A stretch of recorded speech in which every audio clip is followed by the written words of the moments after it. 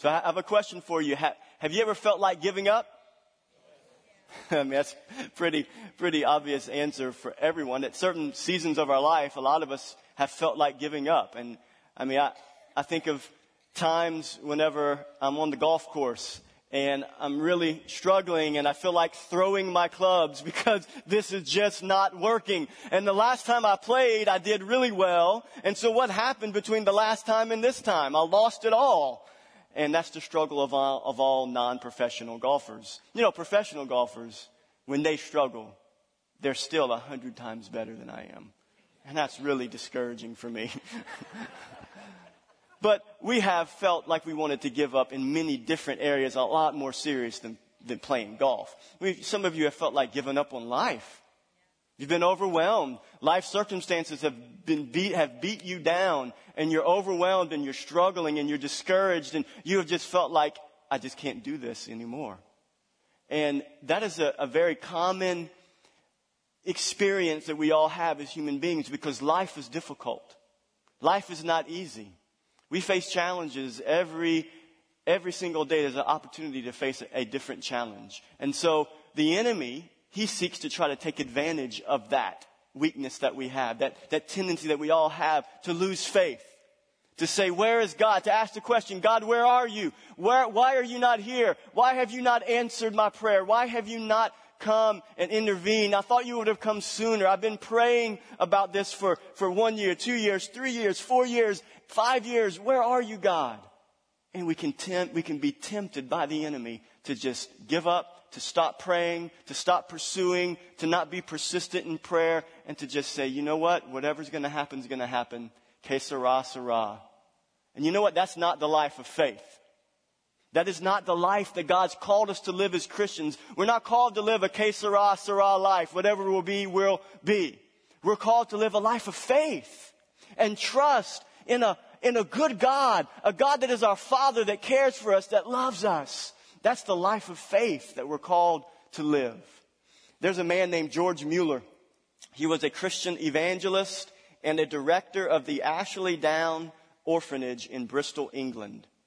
And in his lifetime, he cared for 10,024 orphans in his life. So he was a very famous Christian evangelist. And so he wrote in his diary, very extensive diaries. And this is one of his days that he wrote in November of 1844. This is what he said. I began to pray for the conversion of 5 individuals. I prayed every day without a single intermission, whether sick or in health, on the land, on the sea, and whatever the pressure of my engagements might be. 18 months elapsed before the first of the 5 was converted. I thanked God, and I prayed on for the others. 5 years elapsed, and then the second was converted. I thanked God for the second, and I prayed on for the other 3. Day after day, I continued to pray for them. And 6 years passed before the third was converted. I thanked God for the 3, and I went on praying for the other 2. These 2 remained unconverted. So he had 5 friends. He was praying for their salvation. 3 of them got saved. The other 2 did not. And as it goes, he spent the next 52 years. He spent 52 years praying for those 2 men to be saved. And he never lived to see them converted. 2 years after his death, both of the men came to know Jesus Christ. Both of the men came to know Jesus Christ. And this is what he wrote. He says, later on, he says, but I hope in God. I pray on, and I look for the answer. They are not converted yet, but they will be. But they will be. And he persistently continued to pray. He did not give up. He did not lose hope. And he didn't give in to the temptation. You know, think, day after day, 15 years, 20 years, 30 years, 50 years, 52 years. He's still every day consistently praying for these last 2 to be saved. He passes away. Did God stop being faithful all those years? Was God still faithful? God was faithful that even after his death, these 2 men were converted to Jesus Christ. God is faithful. And this is the story that we see. This is the idea that we're going to look at in Luke 18. You know, parables are are made up stories, hypothetical stories that paint a picture of something that could happen in real life. And so Jesus is painting a picture for his listeners about a scenario that could happen but did not happen, but they would understand the significance of what he was saying because he was using real life examples. He was using examples that would have made sense in their world and in their life to illustrate this point that he was trying to make. And so let's look at Luke 18 verse 1. And Jesus, again, I think there was the parable of the sower and the seed where we got the explanation of the parable. Well, we have the meaning of the parable before we get to the parable. Luke 18:1 says this, and he told them a parable to the effect that they ought always to pray and not lose heart. They ought always to pray and not lose heart. So that's the point of this message. I give you the point of my message before we get into the heart of the message. There's two main points. We ought always to pray and not give up and not lose heart. And so that's at the outset of this parable, before we read it, this is what we're going to be talking about persistence in prayer and about not giving up. So now let's look at the parable. He said, in a certain city, there was a judge who neither feared God nor respected man. And there was a widow in that city who kept coming to him and saying, give me justice against my adversary. For a while he refused, but afterward this judge said to himself, though I neither fear God nor respect man, yet because this widow keeps bothering me, I will give her justice so that she will not beat me down by her continual coming. And the Lord said, hear what the unrighteous judge says. And will not God give justice to his elect who cry to him day and night? Will he delay long over them? I tell you, he will give justice to them speedily. Nevertheless, when the Son of Man comes, will he find faith in the earth? And so here's what we want to do. That's the parable. We know the point of the parable he's trying to make, which is that we should always pray and not lose heart. But what about the characters? Who are the characters? There's two main characters in the parable. There's a judge and there is the persistent widow. So let's talk about who the judge is. You know, there is three different types of court systems, judges in Jewish times. There was two of them, the Greater Sanhedrin and the Lesser Sanhedrin. And those two were court systems that would deal with the interpretation of the Old Testament law. And so these judges in the Greater Sanhedrin and Lesser Sanhedrin wouldn't deal with civil matters. And this widow, her issue was that she had been taken advantage of by somebody else. It doesn't say who took advantage of her, just says that somebody has taken advantage of her. She has an adversary, and so she is pleading her case against this adversary. And so the Greater Sanhedrin and the Lesser Sanhedrin, they were made up of Jewish men who understood the law of God and would rule on cases that had to do with the interpretation of the Old Testament law and the oral traditions that were passed down. So this judge would not have been one of those two judges from those two courts. It would have been another court that was called the magistrate courts. And that court system was established by Rome. And Rome, to try to deal with the issues of the Jewish people on a civil level, they would send men who were Gentiles, non-Jews, and most of them did not fear God like Jesus described this judge as. And they would send them to deal with the cases of the civil matters of the Jewish people. And so the Jews, we all know, if you study Scripture, you know that Jews hated tax collectors, right? Because the tax collectors would take advantage of the Jewish people. These tax collectors would come for Rome, would be Jews that would collect taxes for Rome, and then they would double tax their own people and pocket the difference. And so they hated tax collectors, but they hated these other magistrate judges just as much, because they were mostly Gentiles. They were non-Jews, non-believers. And so this man was especially wicked. He says it. Jesus says it about him. And then in the made up story, he says that the judge says about himself, I don't fear God and I don't like men. I don't respect them. So that's who the judge is. He's a bad dude. Jesus does that very often in a lot of the stories that he tells. he really highlights especially wicked people because he's trying to make some points out of what he's doing there. So that's the judge. Second character is this widow. So I think that what we need to understand about this widow is that in Jewish times, women were not allowed in the court. Women did not go to the court. This was a very male chauvinistic culture. For the most part, it still is. But back then, it really was. And women did not get to go into the court at all. That was a place for men. And so the fact that this woman is before a magistrate judge pleading her case, it tells us some things. That if there would have been a widow who had a case to plead, she had an adversary, she would have had another man, a close of kin, to come and plead her case for her, like a son, or like an uncle, a brother, a grandfather. Some other man that was related to her would have had to have come to plead her case for her. But the story says she went and pleaded her case. So what does that tell us? It tells us she is completely destitute. She is in poverty. She has no one to provide for her. She has no one to take care of her. And in that system, there was a real system set in place by Jewish law to care for widows, to care for the widows and the orphans and those who could not take care of themselves. God cares about the widows and the orphans, and he set up a system to care for them. And this woman had nobody.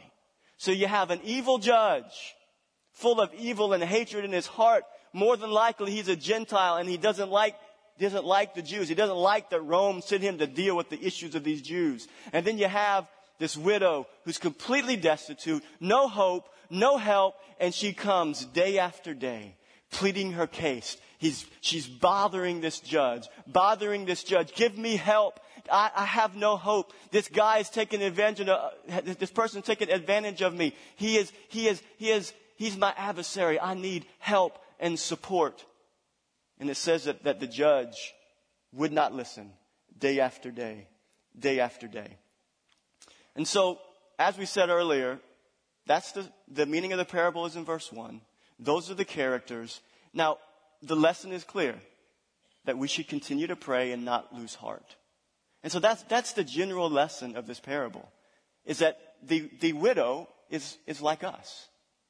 We experience difficulties in life and challenges in life. And the temptation is once we pursue God and we start praying, if we don't see the answers, we can be tempted to give up and to not persist. So that's the immediate application for us, is that we need to not give up. We need to persist in prayer and not lose heart.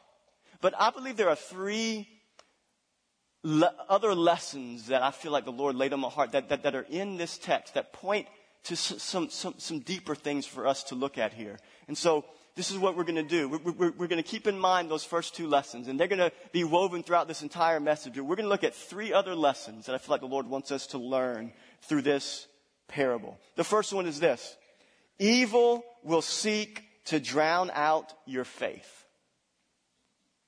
Evil will seek to drown out your faith. Let's look back at that text in Luke 18, verse 2 through 4. It says, in a certain city there was a judge who neither feared God nor respected man. Verse 4 says, for a while he refused. An evil judge did not fear God, did not respect man. And this lady kept coming to him, pleading her case, and he had no compassion. He gave no help. He said, I'm not going to give in. I'm not going to help you. He refused. She kept coming. He refused. And I just want to tell you that evil in this world, like this evil judge, comes in many different forms. Evil in this world will seek to drown out your faith, will seek to squelch your faith, will seek to encourage you to give up hope and to not persist like this widow, to not persist to pursue a faithful God. You know, the context of this parable, we can't ignore the context. The context is Luke 17. And in Luke 17, right before we get to Luke 18, verse 1, Jesus is talking about the coming of the Son of Man. And he makes this statement in Luke 17. Let's look at 24 through 27. For as the lightning flashes and lights up the sky from one side to the other, so will the Son of Man be in his day. But first he must suffer many things and be rejected by this generation. Just as it was in the days of Noah, so will it be in the days of the Son of Man. There will be eating and drinking and marrying and being given in marriage until the day when Noah entered the ark and the flood came and destroyed them all. And then he goes and he tells this parable about the persistent widow.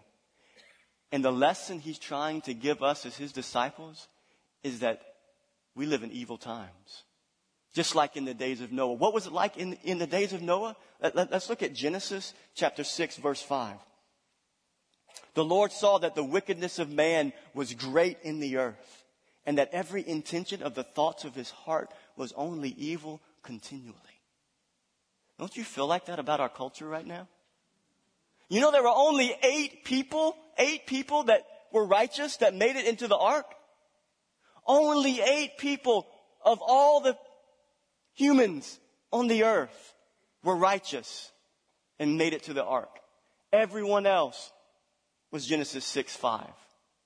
Doesn't it feel like that sometimes in our culture, in America and around the world?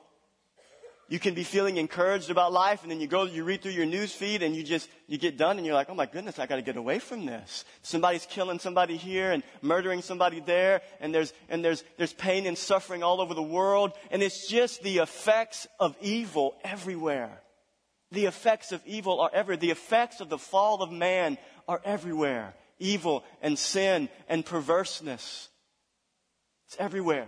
And it seeks to squeeze out your faith. It seeks to make you feel overwhelmed. It seeks you to ask the question, God, where are you? Why is there not justice for the unborn? Why is there not justice for those that are sold into sex slavery and trafficking? Where are you, God? The evil in our world is pervasive. It is continual.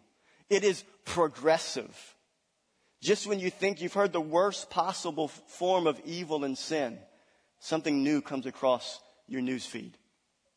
Just like this godless judge in Luke 18, the evil in our culture, the difficulties of life, the ridicule from non-believers, the unexpected diagnosis, all work together to try and push us towards prayerlessness. To try and push us towards, you know what? Que sera, sera. Let the world burn. Doesn't matter. God's not in control. Just going to give up. Just going to be in my life and in my little corner with my family. We love Jesus. We know Jesus. We're okay. The world's just going to burn. And the world is burning. It's on fire.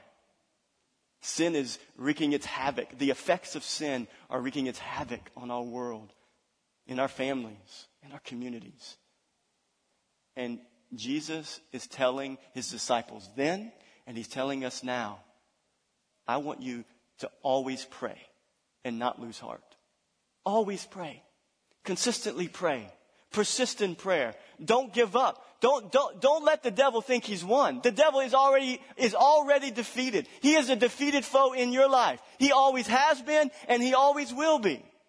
He takes different forms, he takes different shapes, and he tries to come in and squeeze out your trust and your hope and your confidence in a faithful God. God will bring justice.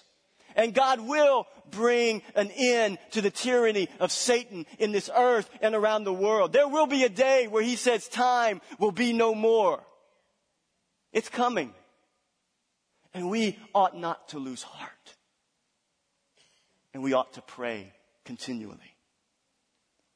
It can be easy to just get sucked into the world's way of thinking. And I think this is another temptation for us in this evil culture that we live in, is just to be numb.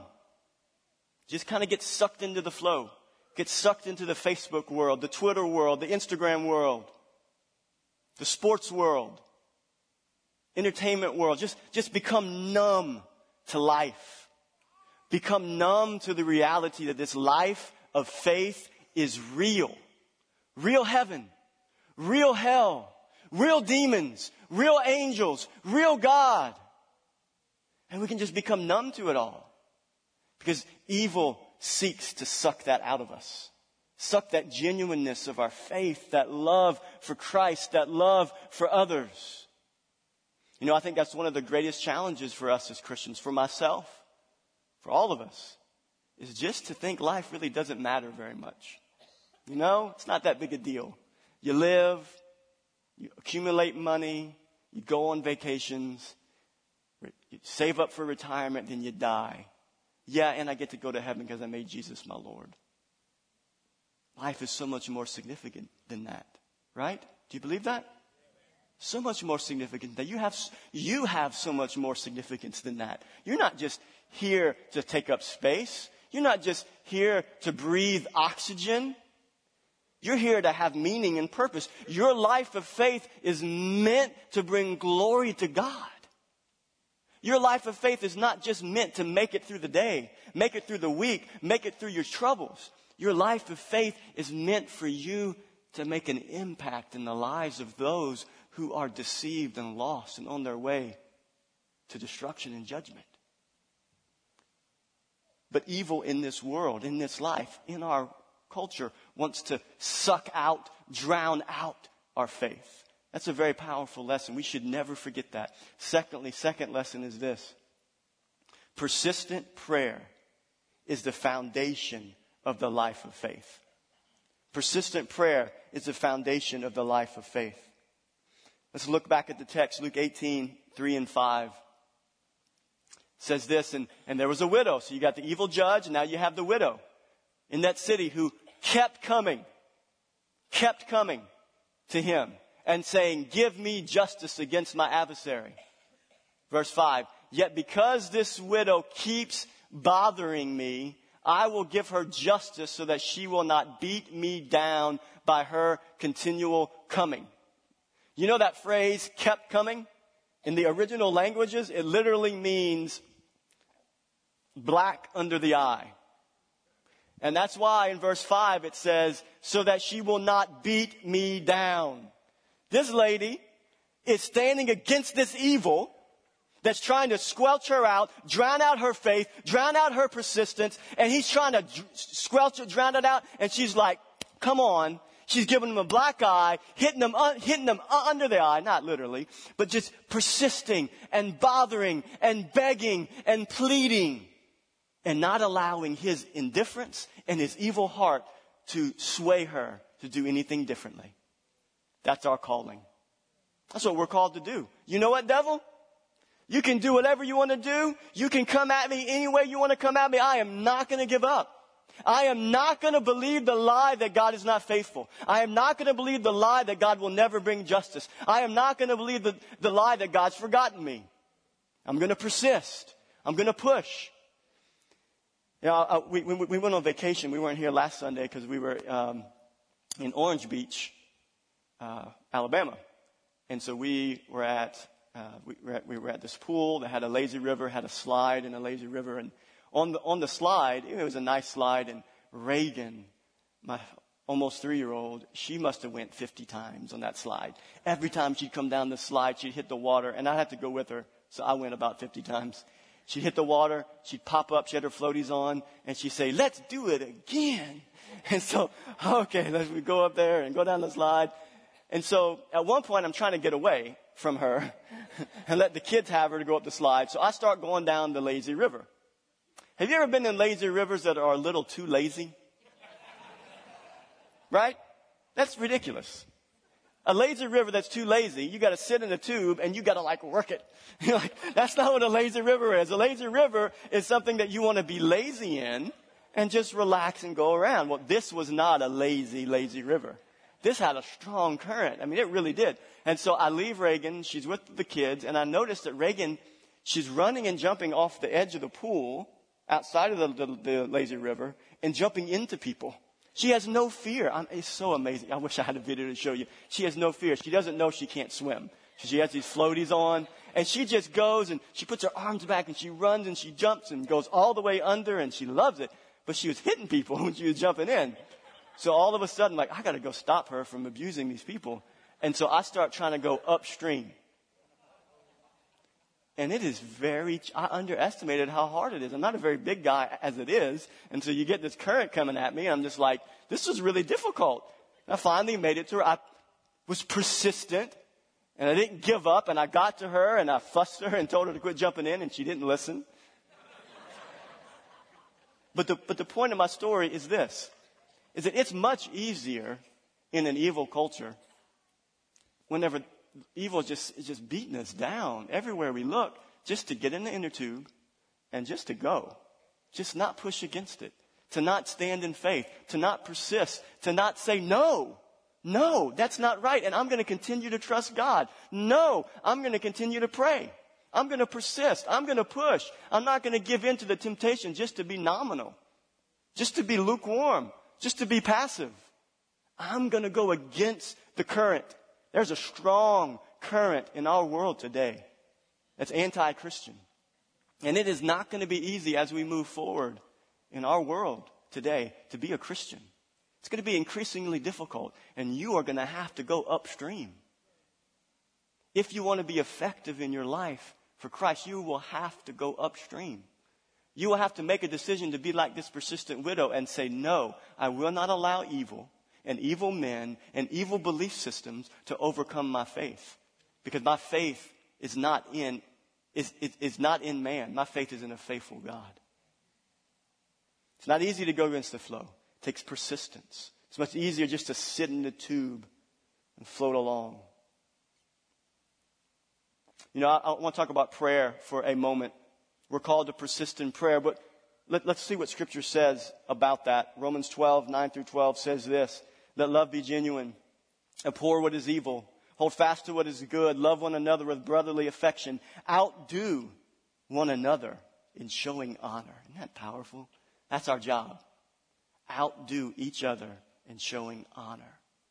What a great responsibility we have as the body of Christ.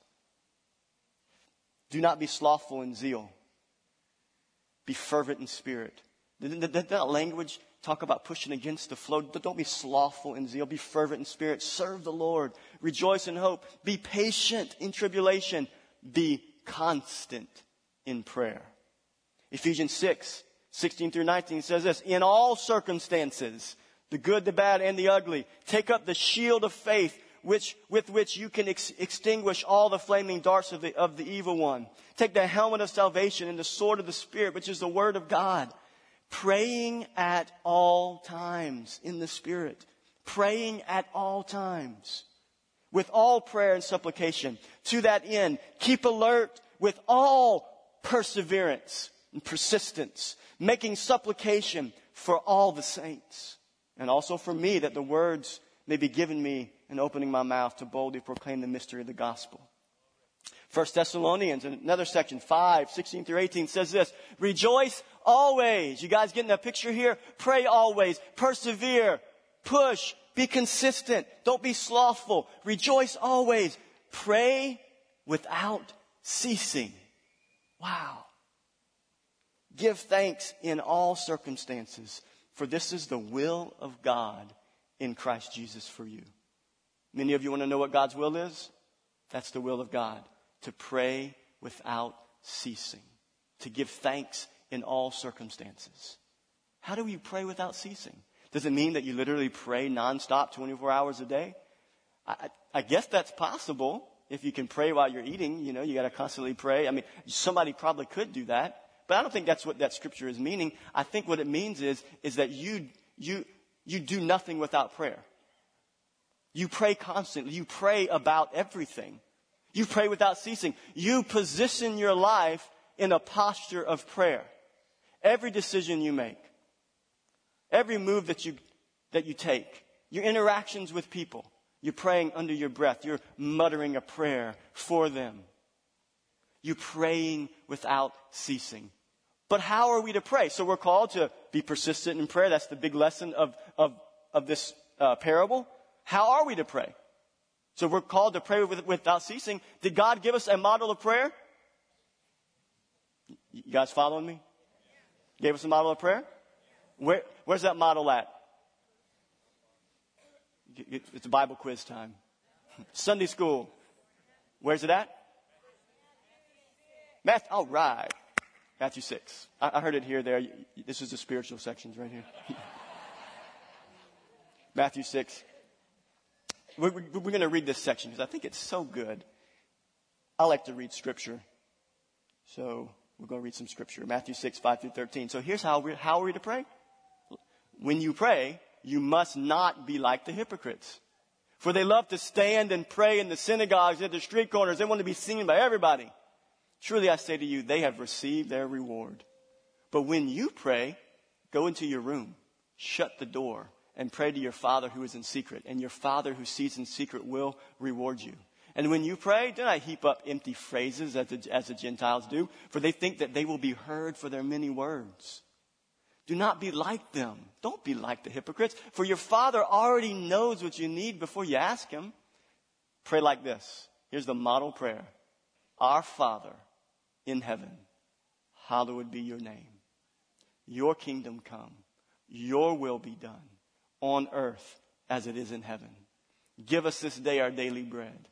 Forgive us our debts as we also have forgiven our debtors. And lead us not into temptation, but deliver us from evil.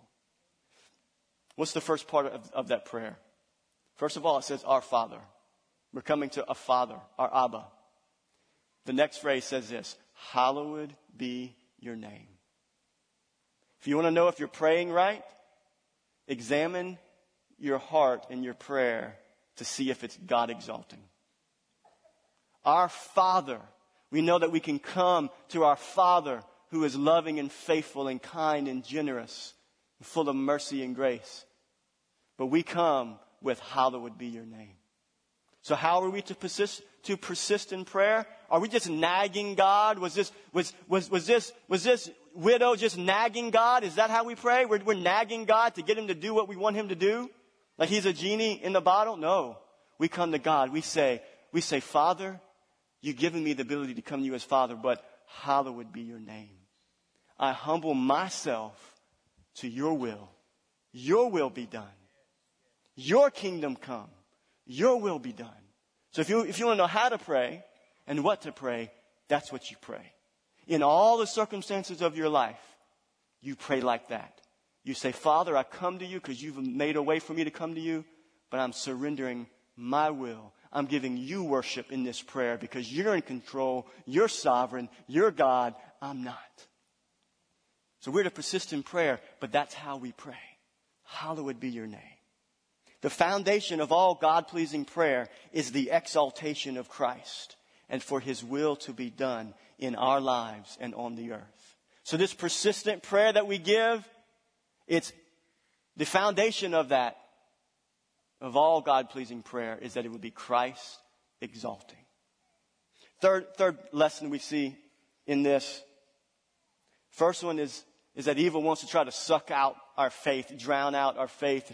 And secondly, we're called to persist in prayer. That is the life of faith. To persistently pray for God's kingdom to come, for His will to be done in our life and in the life of this world that is so full of evil and sin. We're to pray consistently for that. And thirdly, our faith is in a faithful God. Our faith is in a faithful God. Let's look at Luke, go back to the text, Luke 18, 6 through 8. Our faith is in a faithful God. And the Lord said, hear what the unrighteous judge says. And will not God give justice to His elect who cry to Him day and night? Will He delay long over them? I tell you, He will give justice to them speedily. So what is Jesus saying there? He's referencing back to what the evil judge said. What did He say? She keeps bothering me, so out of selfish motives, I'm going to give in to her. And He said, if that's what he did, He's using a comparison there. He's saying, if this is what this unrighteous judge did, how much more will your heavenly Father, will God give justice to His children? That sounds like Luke 11. Let's look at what that says. Luke 11 through 13. What father among you, if his son asks for a fish, will instead of a fish, give him a serpent? Or if he asks for an egg, will he give him a scorpion? If you then, who are evil, know how to give good gifts to your children, how much more will the Heavenly Father give the Holy Spirit to those who ask Him? He's comparing Himself to the evil judge. You know, I've heard messages where people try to say that God is the evil judge. The judge represents God. That is not the case. This judge is said to be evil and not fearing God and not respecting man. That is not God. That is not God. God is completely opposite of this unrighteous judge. He's faithful. He's good. He's righteous. And He is worthy that we would trust Him and persist in our prayers and not give up and not lose heart. Our faith is in a faithful God. You know, and when we persist in trusting God and loving God and serving Him, you know, there's going to be scoffers that are going to come in your life. And they're going to ridicule you, and they're going to mock you for your trust of God. As you stand against the evil of this culture, they're going to mock you, and they're going to tell you, where's your God? Where is He at? Why is He not faithful? Why didn't He heal you there? And why are you still out of a job? And why is this happening? Why is that? Where is God? I thought you said it in the Bible. It says God's coming back one day. Where is He at? It's been over 2,000 years. Where is God? Where is this promise? That's what it says in 2 Peter. This is what Peter says. He says, this is now the second letter I'm writing to you, beloved, speaking to us as Christians. In both of them, I'm stirring up your sincere mind by way of reminder that you should remember the predictions of the holy prophets and the commandment of the Lord and Savior through your apostles, knowing this, first of all, that scoffers will come in the last days with scoffing, following their own sinful desires. This is what they're going to say. Where's the promise of His coming? For ever since the fathers fell asleep, all things continue as they were from the beginning of creation. You know, that's what I believe a lot of people that don't believe in God, I think that's what their hang up is. They're like, so it's wrong to commit sin and do things that displease God. I'm doing them and I wake up the next day. There's no judgment. There's no instant judgment. And so they think, well, it can't be a big deal. I do this sin and I live like this in rebellion against God. And I think even some people who call themselves Christians think that way. They think, well, hey, I can live in sin. It really doesn't matter. I wake up the next day and there's no judgment. Scoffers are going to say that in the last days. They're going to say, where is your God? Where is His faithfulness? But our faith is in a faithful God. Why does God tarry? Why does He wait? Why does He wait to bring judgment? To give us mercy, to give us time. 2 Peter, continuing on with what we just read. But do not overlook this one fact, beloved, that with the Lord 1 day is as 1,000 years, and 1,000 years is 1 day. The Lord is not slow to fulfill His promise, as some count slowness, as we count that slow, right? 2,000 years, that's pretty slow, Lord. Where are you? But He is patient towards you, not wishing that any should perish, but that all should reach repentance. But the day of the Lord will come like a thief in the night, and the heavens will pass away with a roar, and the heavenly bodies will be burned up and dissolved, and the earth and the works that are done on it will be exposed. So God tarries so that we can get busy in the Great Commission. And the enemy seeks to keep us from the Great Commission by getting us to minimize our faith and to not persist in prayer. Do you guys see that? God waits and tarries, and we have the temptation to get frustrated and to ask, why God, oh why God, where are you?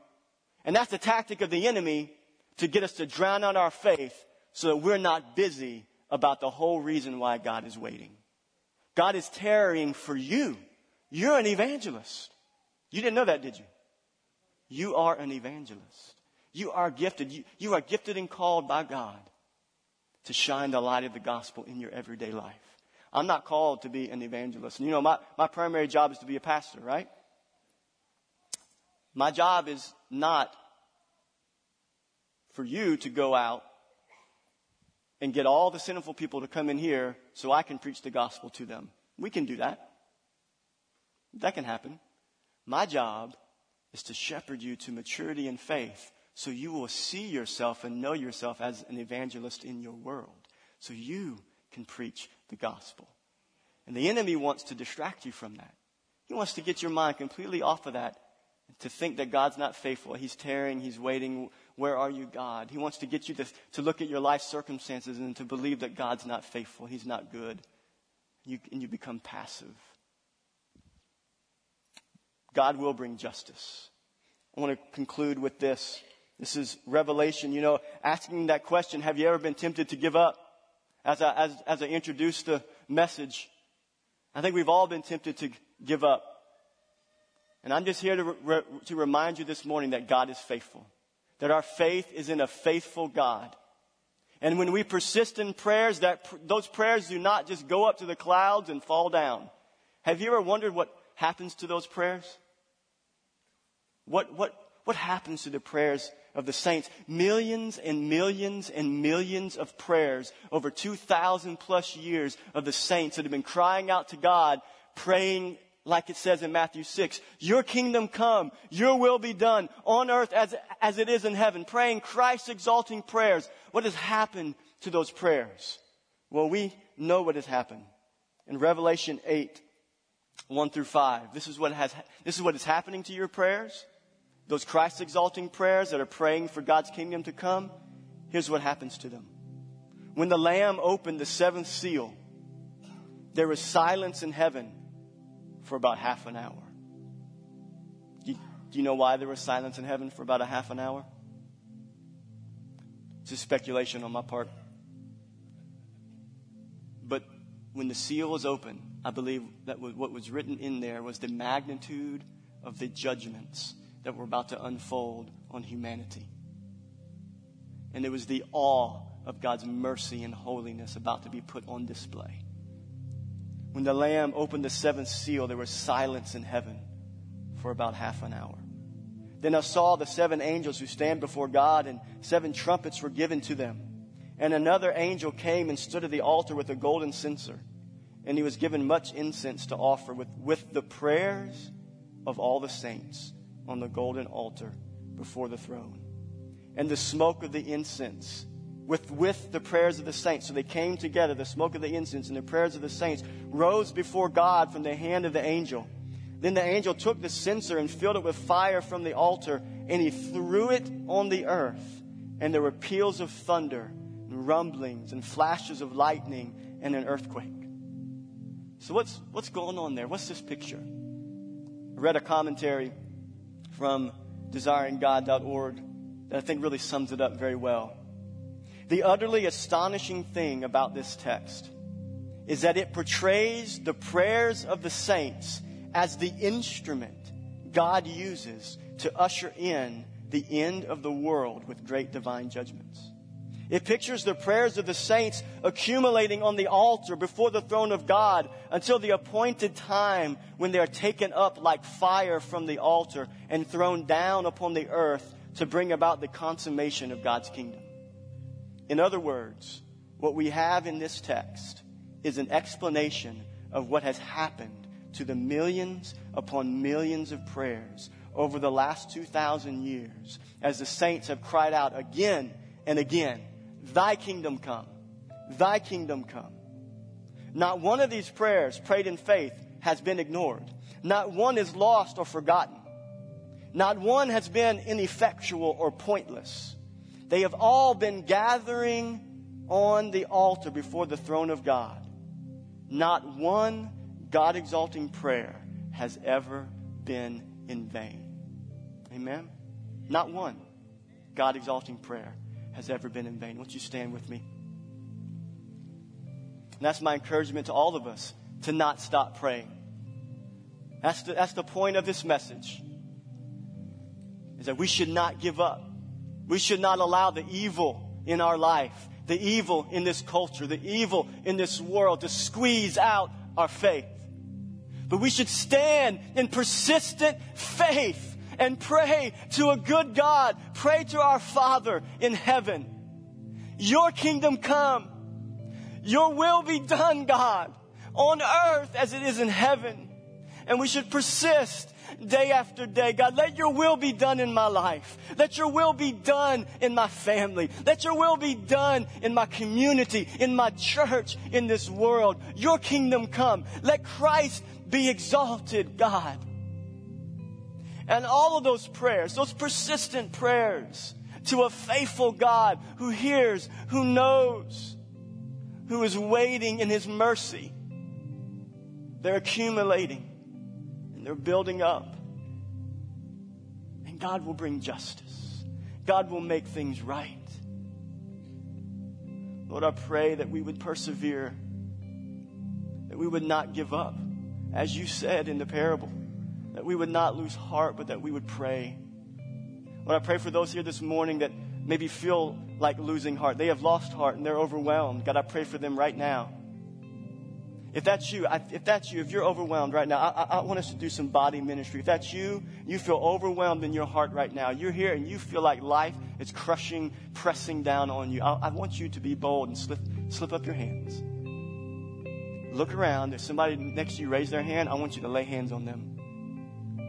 Just look around at those that have raised their hand. If there's somebody next to you that raised their hand, if you can't reach them, turn and point your hands towards them. We're going to pray for them. If you feel like life is pressing down on you and you feel like giving up, just raise your hand. We want to pray for you as a body of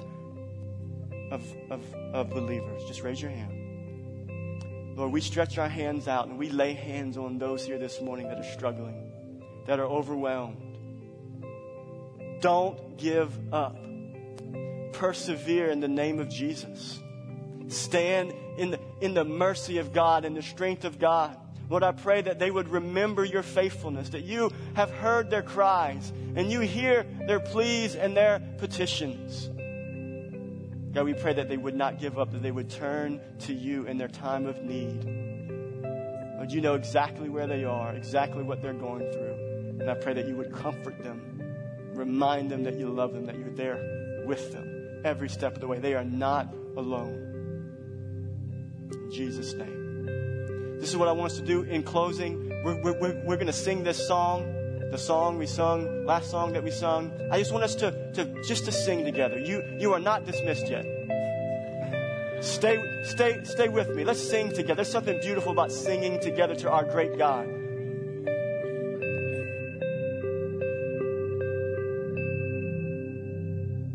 How great is our God? Sing with me, how great is our God, and all will see how great is our God, how great is our God. Sing with me, how great is our God, and all will see how great is our God. He's the name above all names. Name above all names, and worthy of all praise. And my heart will sing how great is our God.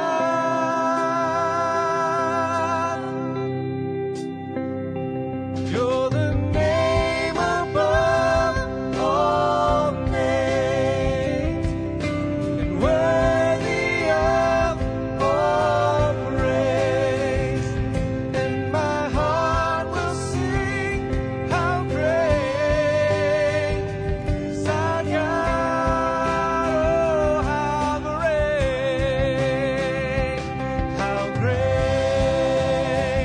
is our God. Sing with me, how great is our God. All will see how great is our God.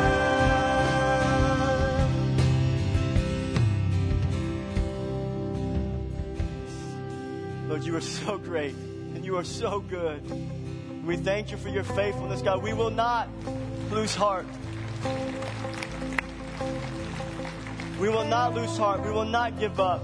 We will persist in prayer because you are faithful and you are good. In Jesus' name we pray. And everyone shouts, Amen.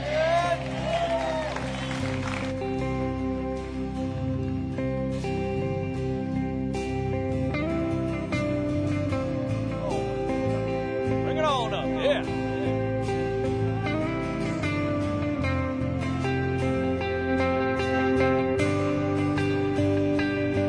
Come on, let's go. Turn it up. Bring it on.